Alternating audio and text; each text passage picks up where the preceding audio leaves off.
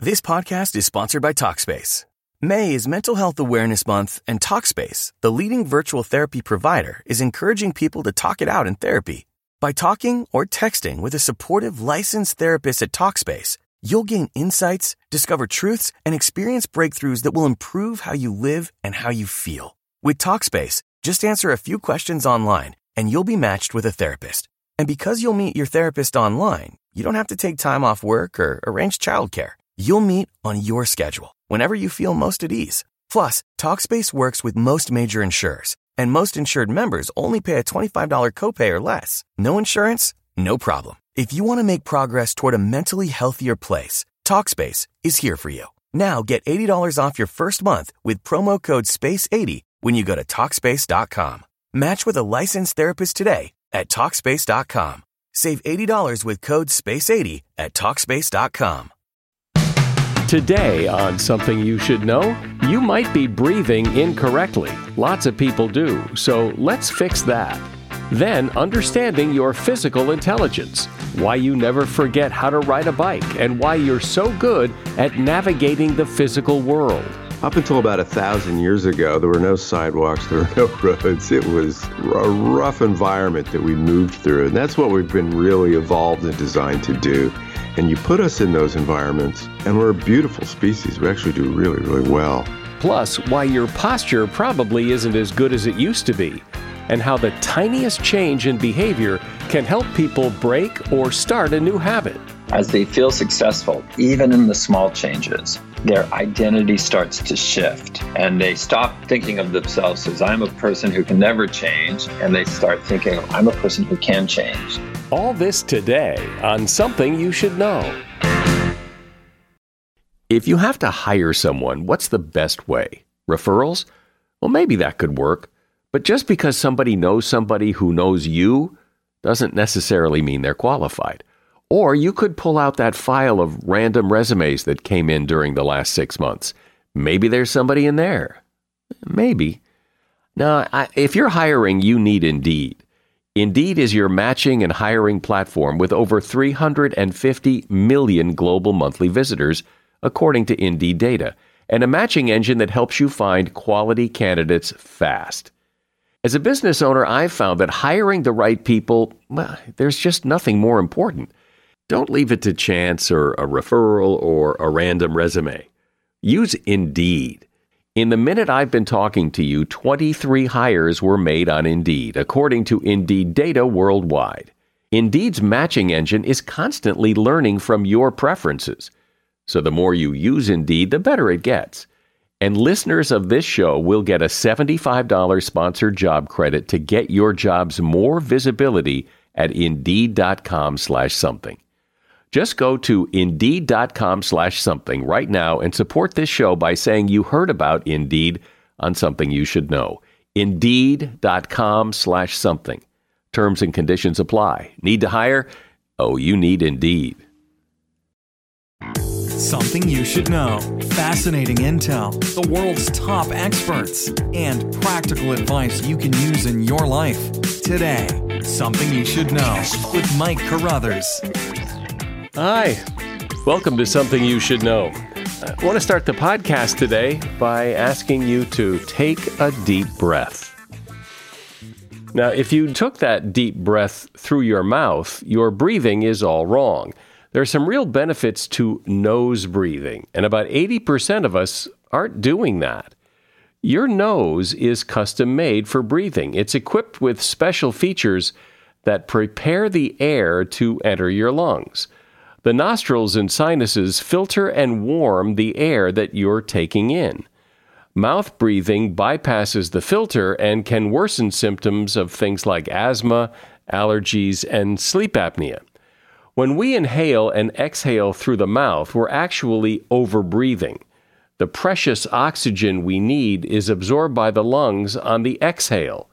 Because the nostrils are smaller, we exhale through them more efficiently, allowing our lungs to retain more oxygen with each breath. Nose breathing can also increase your awareness and enhance your memory and experience. And it's also important to remember that our brain depends on our sense of smell, even when we don't realize it. and breathing through the mouth reduces or eliminates that subconscious information. And that is something you should know. You have something called physical intelligence. Some people call it muscle memory. So when you learn to ride a bike or play tennis, the next time you do those activities, you don't have to start all over again learning how to ride a bike or play tennis. That ability stuck with you. That's your physical intelligence. And there's more to it than that. Scott Grafton wrote the book on physical intelligence. In fact, his book is called Physical Intelligence, the Science of How the Body and Mind Guide Each Other Through Life. Scott teaches neuroscience at the University of California at Santa Barbara, and he is director of the UCSB Brain Imaging Center. Hi, Scott. So explain a little more about what you're talking about here with physical intelligence. What I'm talking about has been all the complexity it takes to move in the world. And most of it's stuff we absolutely take for granted. Walking is a big one. Walking on surfaces is a huge issue. Just how we acquire skills and deftness and coordination and grace, and how we actually in our minds calculate efficiency. All these are things that are really intrinsic to physical intelligence and key ingredients. And where does physical intelligence come from? We're sort of a weird species now in that, we came from rough and tumble histories. Up until about 1,000 years ago, there were no sidewalks, there were no roads. It was a rough environment that we moved through. And that's what we've been really evolved and designed to do, is handle complex natural environments. And you put us in those environments, and we're a beautiful species. We actually do really, really well.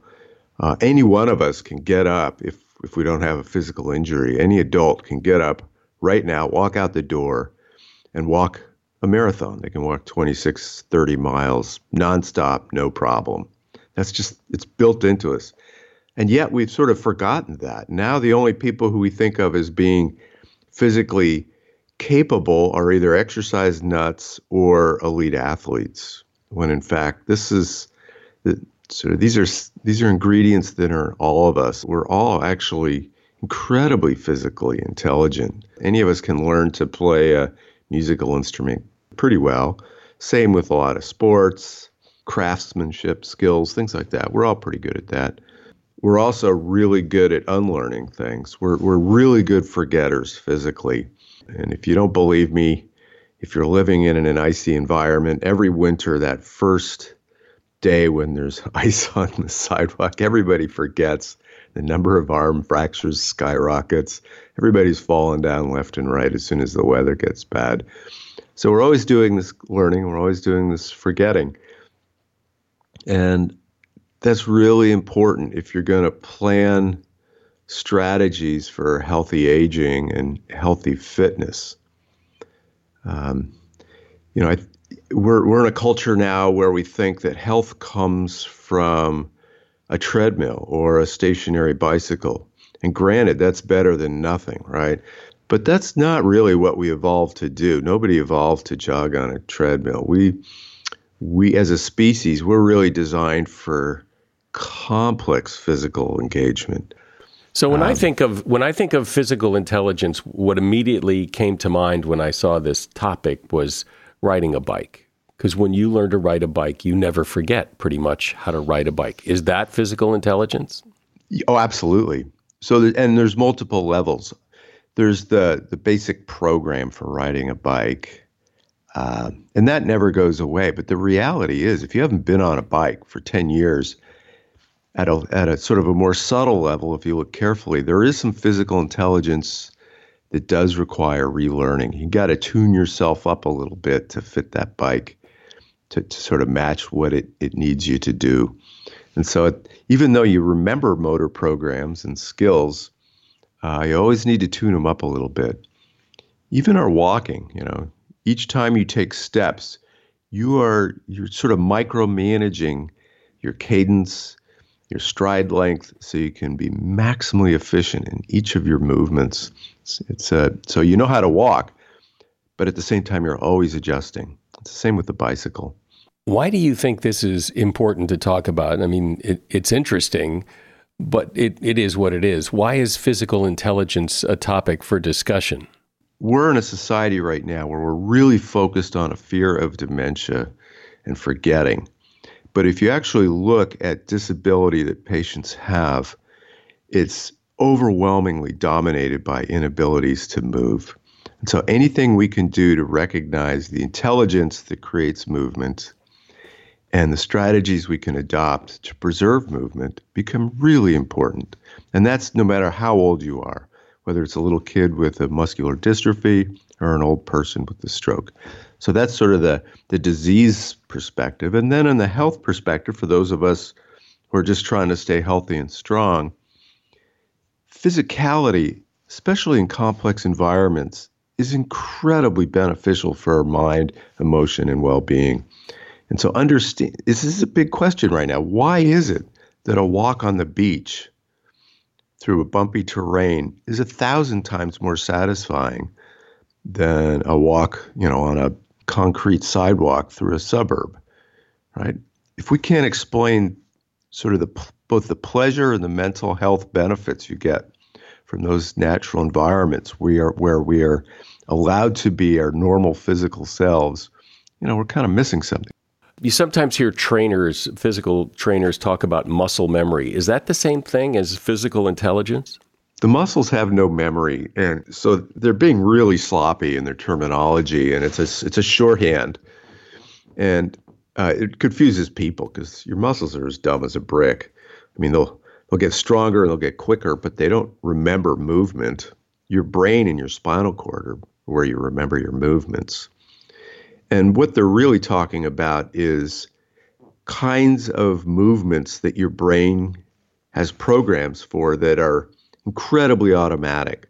So riding a bicycle is a motor memory, right? I don't need to engage my cognition, my thinking mind to really manage that. What happens is your brain is designed in a clever way in that you've kind of set up these firewalls so that your mind actually your conscious mind doesn't have very good access to a lot of your movements, doesn't have access to your control of blood pressure either, or heart rate. If it did, you might accidentally kill yourself tinkering around just by thinking too much. So we protect ourselves in some ways with these firewalls. And the other thing is it allows us to walk and think at the same time, right? That's a beautiful thing. I can stroll down the street and have a conversation and not have to micromanage what my legs are doing. So that's all in the realm of muscle memory. And athletes and trainers are always trying to essentially improve the fluidity and grace and precision that's inherent to whatever motor program they're interested in. Is there any sense that a championship golfer who has this great golf swing is any different than anybody else? He just has managed to just figure this out? Or, I mean, are people different, or does everybody have the same potential of physical intelligence? I like to joke that everybody can get a B+ in any physical activity if they work at it hard enough. To get an A or an A+, you're usually then hoping you've got big lungs if you're a bicyclist, or strong hands if you're a climber, or what have you, right? Or you're tall, play basketball, right? There's some things that are clearly going to be genetic. But that doesn't mean the rest of us cannot do that activity. All of us can learn to play basketball, and most of us can learn to play it pretty well, okay. That's the neat thing about us as a species. It's not the elite athletes that create physical intelligence. It's the fact that all of us have this incredible capacity to learn physical skills up to a pretty good level. And then you hope you've got the genes if you want to do a sport to take you the last 9 yards. I'm speaking with Scott Grafton, who teaches neuroscience at the University of California, Santa Barbara, and he's author of the book, Physical Intelligence, the Science of How the Body and the Mind Guide Each Other Through Life. Seeking the truth never gets old. Introducing June's Journey, the free-to-play mobile game that will immerse you in a thrilling murder mystery. Join June Parker as she uncovers hidden objects and clues to solve her sister's death in a beautifully illustrated world set in the Roaring '20s. With new chapters added every week, the excitement never ends. Download June's Journey now on your Android or iOS device or play on PC through Facebook Games. As a listener to Something You Should Know, I can only assume that you are someone who likes to learn about new and interesting things and bring more knowledge to work for you in your everyday life. I mean, that's kind of what Something You Should Know is all about. And so I want to invite you to listen to another podcast called TED Talks Daily. Now, you know about TED Talks, right? Many of the guests on Something You Should Know have done TED Talks. Well, you see, TED Talks Daily is a podcast that brings you a new TED Talk every weekday in less than 15 minutes. Join host Elise Hu. She goes beyond the headlines so you can hear about the big ideas shaping our future. Learn about things like sustainable fashion, embracing your entrepreneurial spirit, the future of robotics, and so much more. Like I said, if you like this podcast, Something You Should Know, I'm pretty sure you're going to like TED Talks Daily. And you get TED Talks Daily wherever you get your podcasts. So, Scott, I have two boys and they both play hockey, so they skate. And so I started skating. And I'm not very good at it. And every time I go on the ice, it takes me a while. It just takes a while to get back in the groove. But it doesn't take them a while to get. They step on the ice and off they go. They're also, don't be fooled, they're also warming up a little bit. They just get there quicker because they're younger. There's a really neat, one of my favorite studies that looks at sort of this idea of tuning up. Comes from a foot race in the Swiss Alps it's a 5-day foot race around Mount Blanc. It's a crazy distance, 270 kilometers or something like this. And these guys had a great idea, these scientists. They recorded people's running efficiency at the start of the race. So they had a treadmill and oxygen measuring systems and everything, and they sort out how efficient their running is. They run for 5 days. At the end of the 5 days, they put them back on the treadmill, and they measure their efficiency again. And even though they just ran 5 days straight, they're actually more efficient at the end. And these are already elite runners. You know, they're already the best runners you could imagine, but even they are always getting a little bit better, right? Yeah, it's really a neat observation.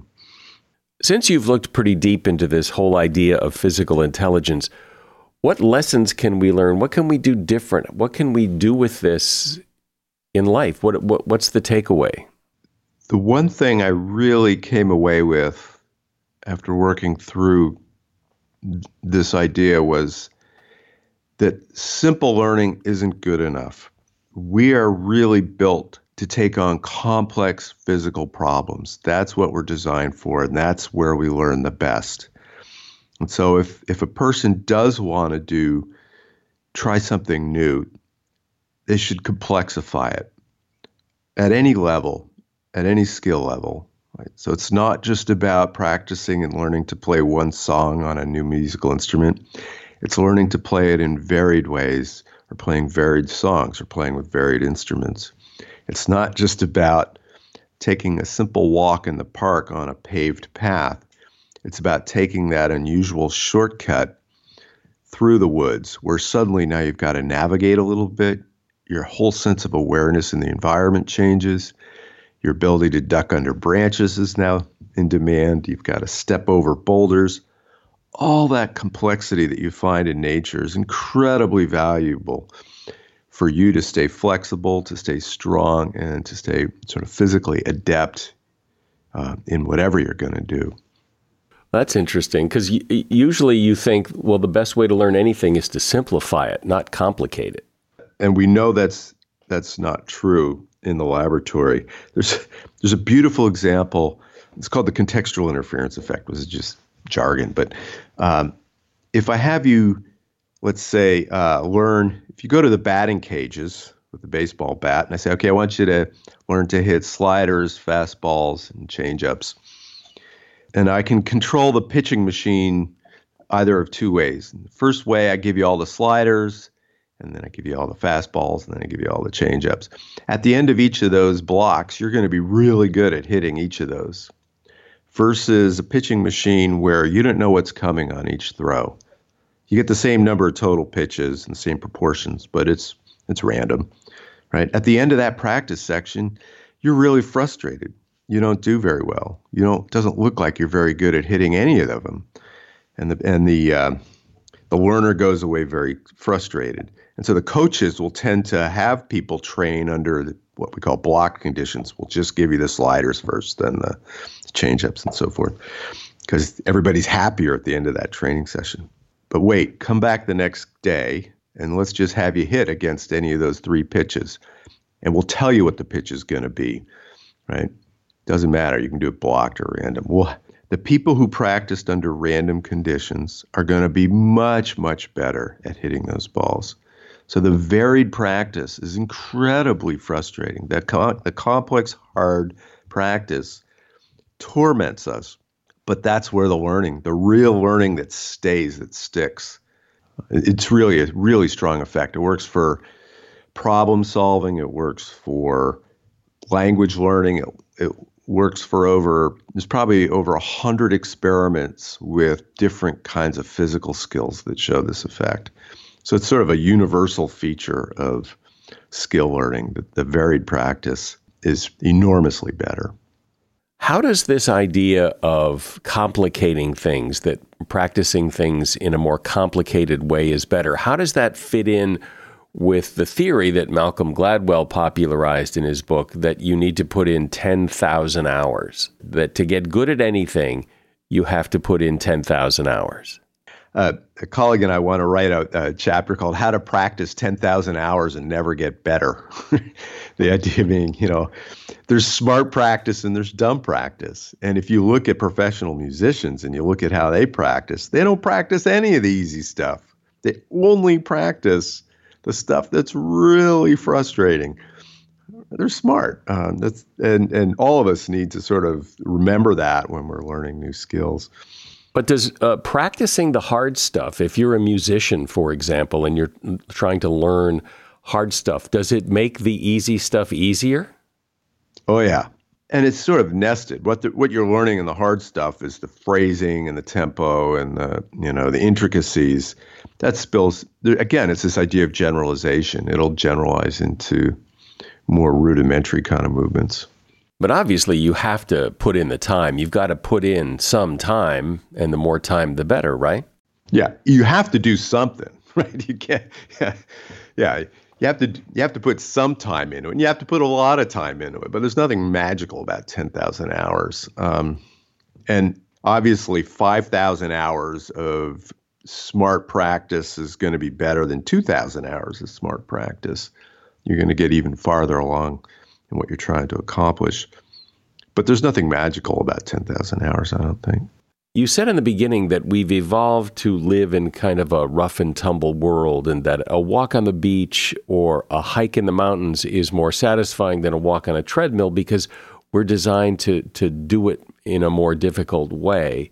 But that's not the way things are going. Our technology is making life easier and easier.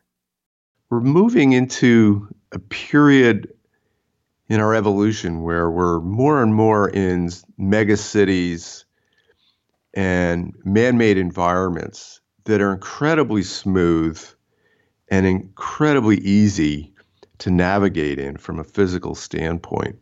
And it's the antithesis of sort of what we evolved to be able to do. And I think it's an interesting experiment to see whether we're going to be really healthy in these kinds of environments or not. It's going to be a real challenge. There's nothing in the virtual technologies right now that's even close to emulating what we do in natural environments. And so we're putting ourselves at great risk from a health standpoint in the kinds of environments we've created for ourselves and our kids. Because it's too easy. It's too easy. That's right. Well, think about that, because you look back at civilization and it's all been about making it easier, making it more convenient. Technology, that's what technology is.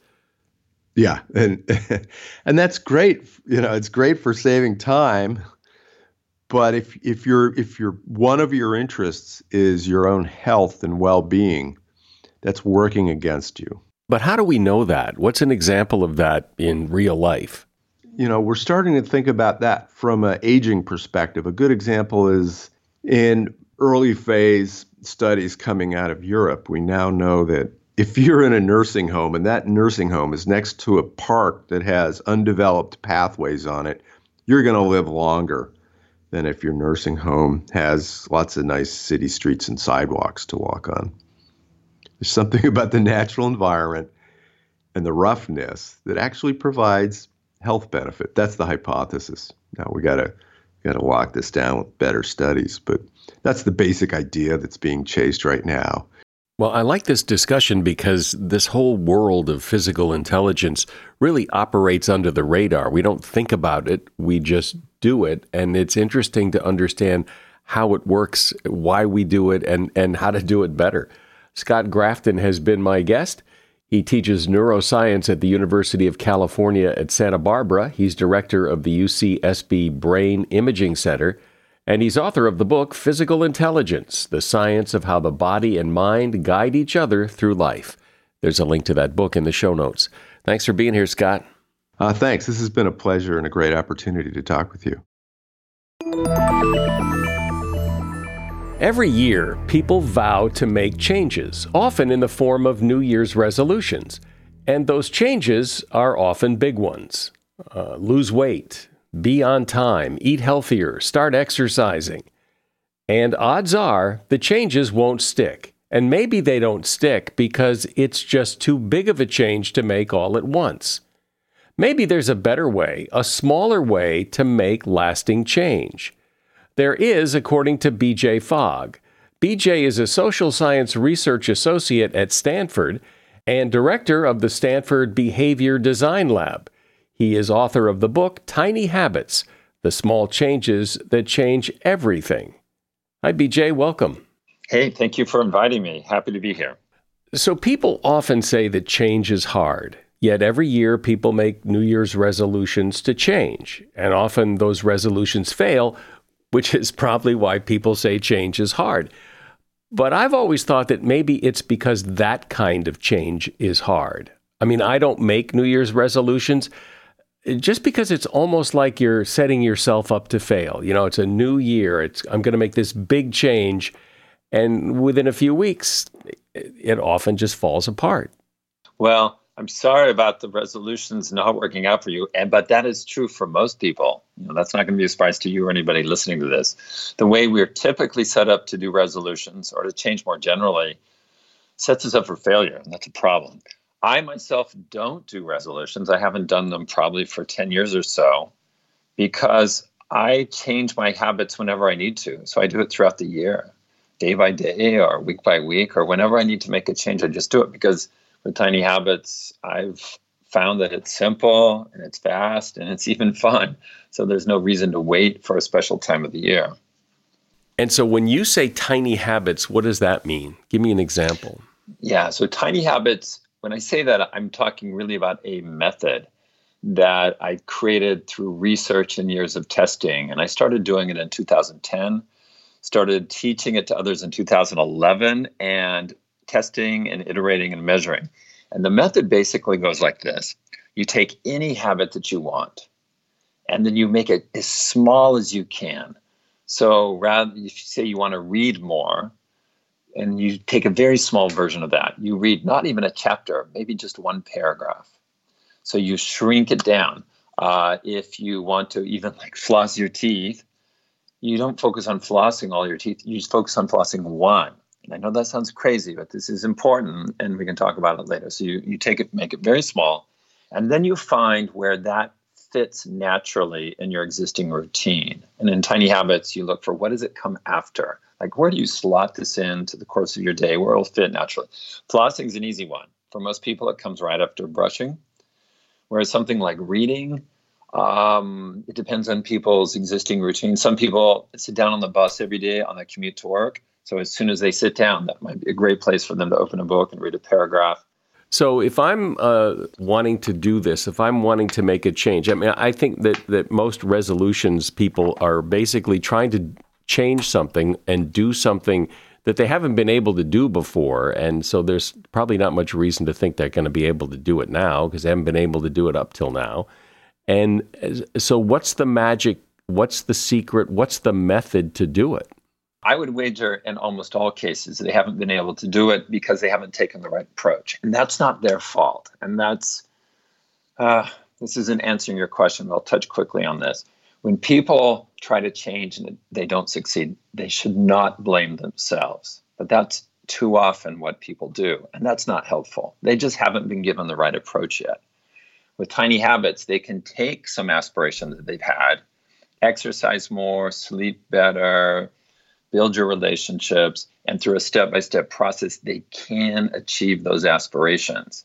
And one of the key things that happens is people break it down and make these tiny changes. And this is really important. As they feel successful, even in the small changes, their identity starts to shift.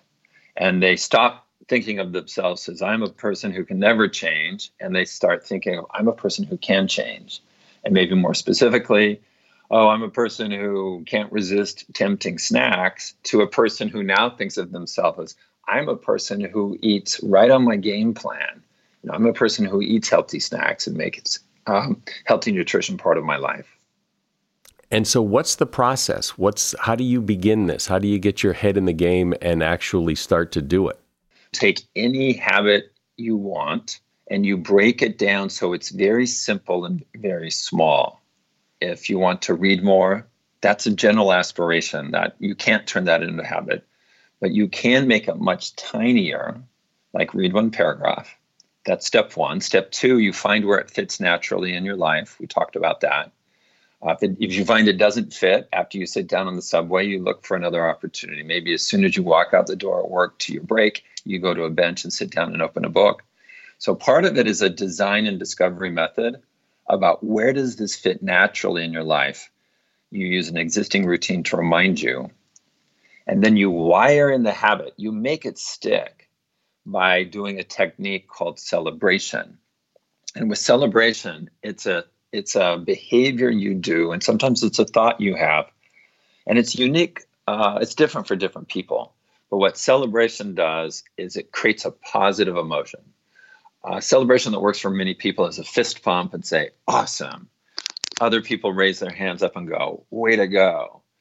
The reason that matters is it's the emotions create habits. When you do a behavior and your brain connects a positive emotion to the behavior, and that's what you're doing with celebration, is you're creating a positive emotion. So your brain goes, wow, every time I floss, I feel great. And so your brain takes note and it encodes that behavior sequence.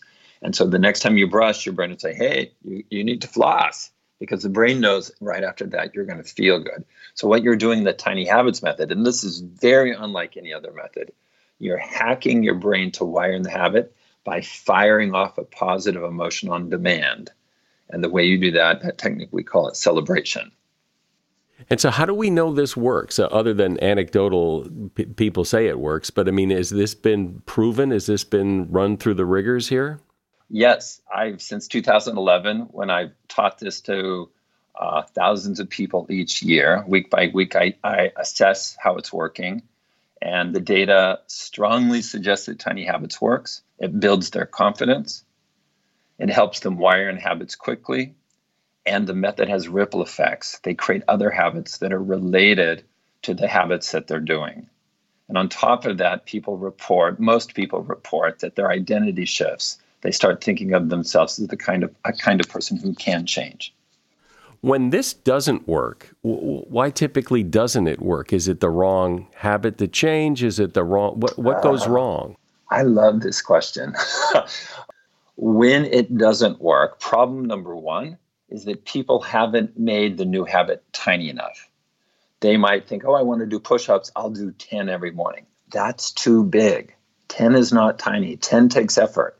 It should be more like 1 or 2 wall push-ups. You need to make it so small that it doesn't take effort. So that would be problem number 1, is people being too optimistic and not following guidance where you've got to make it so tiny. It's not floss all your teeth, it's floss 1.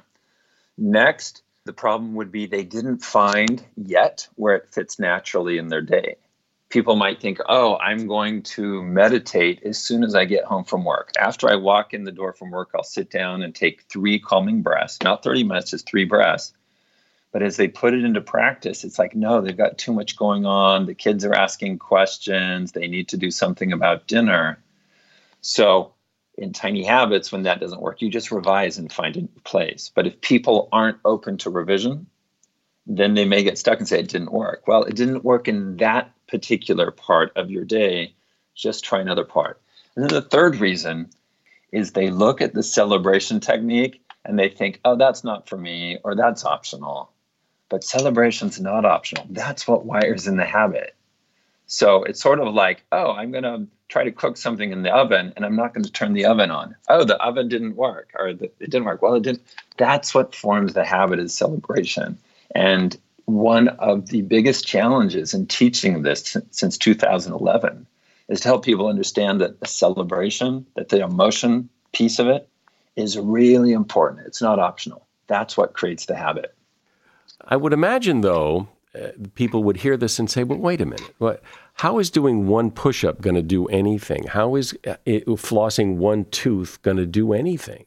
Well, what it does, once you have a habit wired in, flossing 1 tooth, you can easily expand it to the rest of your teeth. Once you're doing 1 push-up, you can easily expand to 5 or 10 or 15. Once you're reading 1 paragraph, you can read the whole chapter. And in the Tiny Habits method, that's how it works. In the research, over 70% of people report that their habit expanded, that it had ripple effects. So with Tiny Habits, and like I said, it's an unusual way. It's not the old-fashioned way. It's a new way. You focus on getting the tiny version of the habit wired in, and then from there, the habit can grow. But it can only grow if you make it grow. So do you go into this deliberately saying, and tomorrow I'll do 2 push-ups, or tomorrow I'll floss 2 teeth, and the next day I'll do 3, or do you just commit to 1 and hope that you do more? Well, what happens is it naturally grows, just like a plant naturally grows. So somebody who has the habit of reading 1 paragraph will, not every day, but on some days, read more than that. Once you get started, you do more. And most everybody who has the habit of flossing 1 tooth naturally expands to all their teeth. So part of the process and part of the breakthrough in Tiny Habits is, even though the habit is tiny, it will naturally grow to do more. And there's 2 reasons it does that. Number 1, the more you do a behavior, the easier it gets to do. So you can do more of the behavior with the same amount of effort. Number 2, if you feel successful doing the behavior, your motivation to do more increases over time. So with increased motivation, you're capable of doing more of the behavior, whether it's more reading or more flossing or more push-ups. Does it matter whether or not, does the game change whether you're trying to do something versus trying to stop doing something? Yes, that's an excellent question. Yes. Both starting a habit and stopping habit, they all come back to 3 things: motivation, ability, and prompt. And that's my behavior model. But the way you do it is different. The way that you start a habit, and Tiny Habits is especially good at that. Make it small, that increases your ability, and so on. The way you stop a habit depends on the type of habit. And in many cases, when people talk about breaking a habit, they're really talking about a tangle of behaviors. So, for example, if somebody talks about, wow, I really want to break the habit of social media, it's not just one behavior they do. They're probably scrolling in bed in the morning before they get up. They're probably scrolling through social media at breakfast, at their lunch break at work, and so on. So it's a collection of habits that they clump under one label. A better way to talk about it is to untangle these bad habits. And so with social media, you would look at all those specific uses of social media as like a big knot with all these tangles. And what you do to resolve it is you don't start with the hardest one. you start with the easiest one and you get rid of that. And you can use tiny habits to remove the prompt or to make it harder to do. For example, let's say it would be really easy for you to not use social media. The easiest one is don't use social media during my morning break. You could use tiny habits for that by, as soon as you arrive at work, turn off notifications for social media, or even better, create a really hard password that you don't store. So making it harder to log in. So there's dozens of other ways to do it. That's just a quick example. The key takeaway here, though, is that rather than thinking about breaking a bad habit, it's better to think about untangling. It's a process, and you start with the easiest tangle first, and then you go to the next one and the next one. I was surprised to see that you said that a very common habit that people want to break is to stop yelling at their children, because I would never think of that as a habit you would want to break. I hear that a lot. It's like, oh, I want to be more patient with my kid. I want to stop getting upset with my kid. Yeah, that's common. And how do you do that? Well, one woman, what she did was she created the habit of whenever she felt frustrated with her child, she would then, instead of getting upset with her child, she would find a compliment on the fly that she could tell her child. So instead of reacting negatively, she would react positively. And that served pretty quickly to change the relationship with the child. It didn't mean the child stopped annoying her, but her response to it wasn't so negative. And that's consistent with the tiny method? Yeah. It would go like, after I feel frustrated with my child, I will give her a compliment immediately. So that would be the tiny habit recipe. So where does it fit in her day? When she feels frustrated, what does she do? She just gives a simple compliment immediately. So that would be the response to that frustration. And in fact, that's a special kind of tiny habit, and it's called a pearl habit.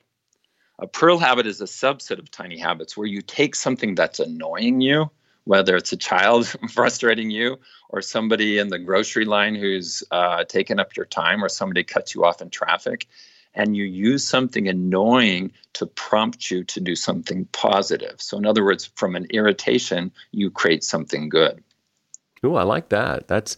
I like that idea, because when you get frustrated with the guy at the grocery store, or at least when I do, I always feel bad later, but it doesn't stop me from doing it again the next time. Well, let me give you my own on this. Whenever I feel frustrated at somebody else in the home, or waiting I don't know why it always feels like I'm waiting in a line and I'm just frustrated at somebody up there who's taking time, but it sounds like you share that with me.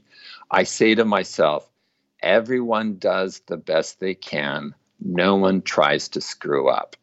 And I just say that inside my head, and it helps me have empathy. It helps resolve some of the frustration.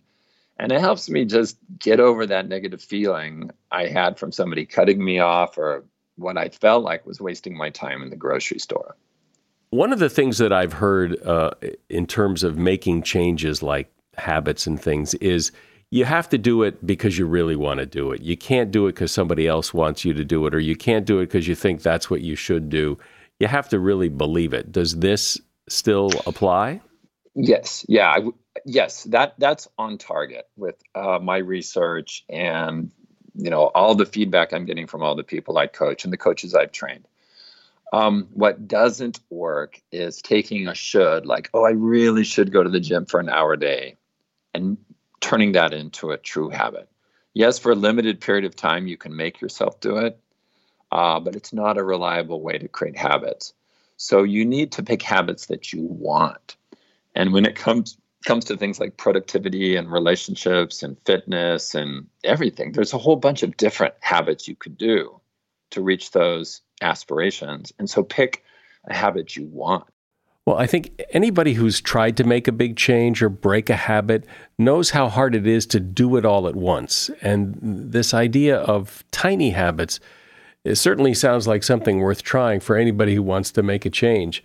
My guest has been BJ Fogg. He is a social science research associate at Stanford.